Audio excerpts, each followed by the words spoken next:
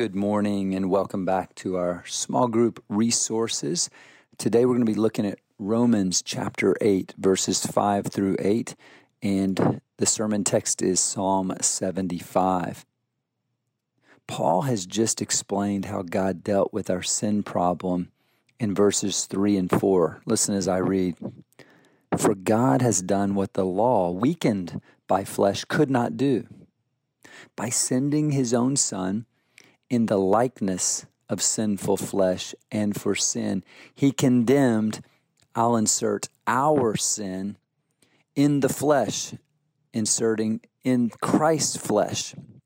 Verse 4, in order that the righteous requirement of the law might be fulfilled in us, who walk not according to the flesh, but according to the Spirit. So, God has made a way for sinners like you and me to be made righteous in God's sight. We are no longer under God's condemnation, verse 1, because Christ was condemned in our place on the cross. That's that great exchange. Now in verses 5 and 6, Paul continues this theme, and he contrasts those who are living in the flesh and setting their minds on the flesh with those who are living according to the Spirit, setting their minds according to, or on the Spirit. Follow with me as I read all of our text for today, which is verses 5 through 8. For those who live according to the flesh set their minds on the things of the flesh, but those who live according to the Spirit set their minds on the things of the Spirit. For to set the mind on the flesh is death, but to set the mind on the Spirit is life and peace. For the mind that is set on the flesh is hostile to God, for it does not submit to God's law. Indeed, it cannot. Those who are in the flesh cannot please God. Now let's look at verse 5.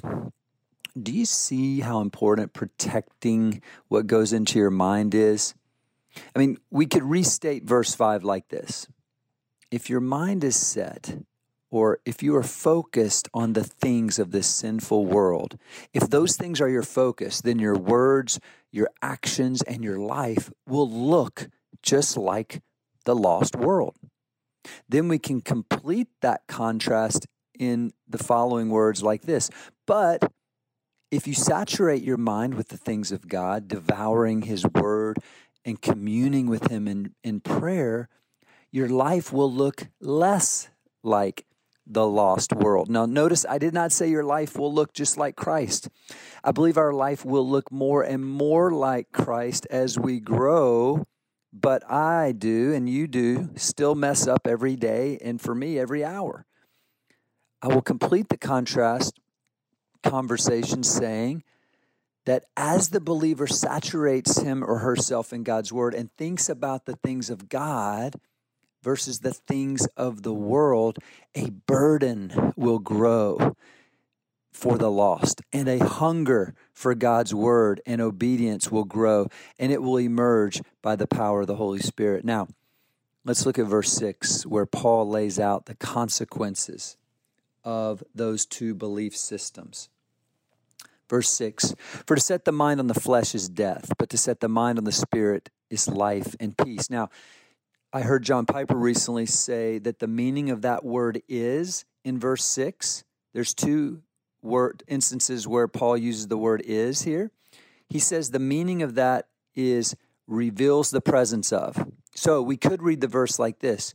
For to set the mind on the flesh reveals the presence of death, but to set the mind on the Spirit reveals the presence of life and peace. You know, as believers, it is easy in this world and in this age to pollute our minds with the things of this world, isn't it?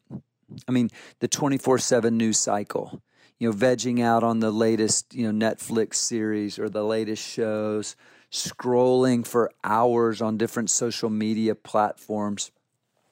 I was listening to a podcast by John Piper recently, literally this week, and he said something that impacted me just greatly. And the title of the podcast was How Much Media is Too Much Media?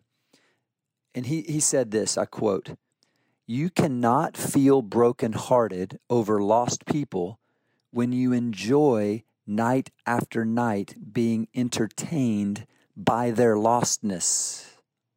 And I think Christians need to really ponder that thought and evaluate how much time you are spending on consuming media that is endorsing or glorifying lostness. I think the Christian today must be vigilant to protect what they allow to come into their mind. We must protect it and saturate it with the things of God, because the mindset on the Spirit reveals the presence of the power of life and peace. Now, let's finish up looking at 7 and 8. For the mind, verse 7, for the mind is set on the flesh, is hostile to God, for it does not submit to God's law. Indeed, it cannot. Those who are in the flesh cannot please God. So, what is hostility toward God? What would you say? Well, simply stated, it's disobedience to God's law. In verse 1, Paul says famously, there is therefore now no condemnation for those that are in Christ Jesus. What is the implication for those that are not in Christ Jesus? Well, that's right, condemnation.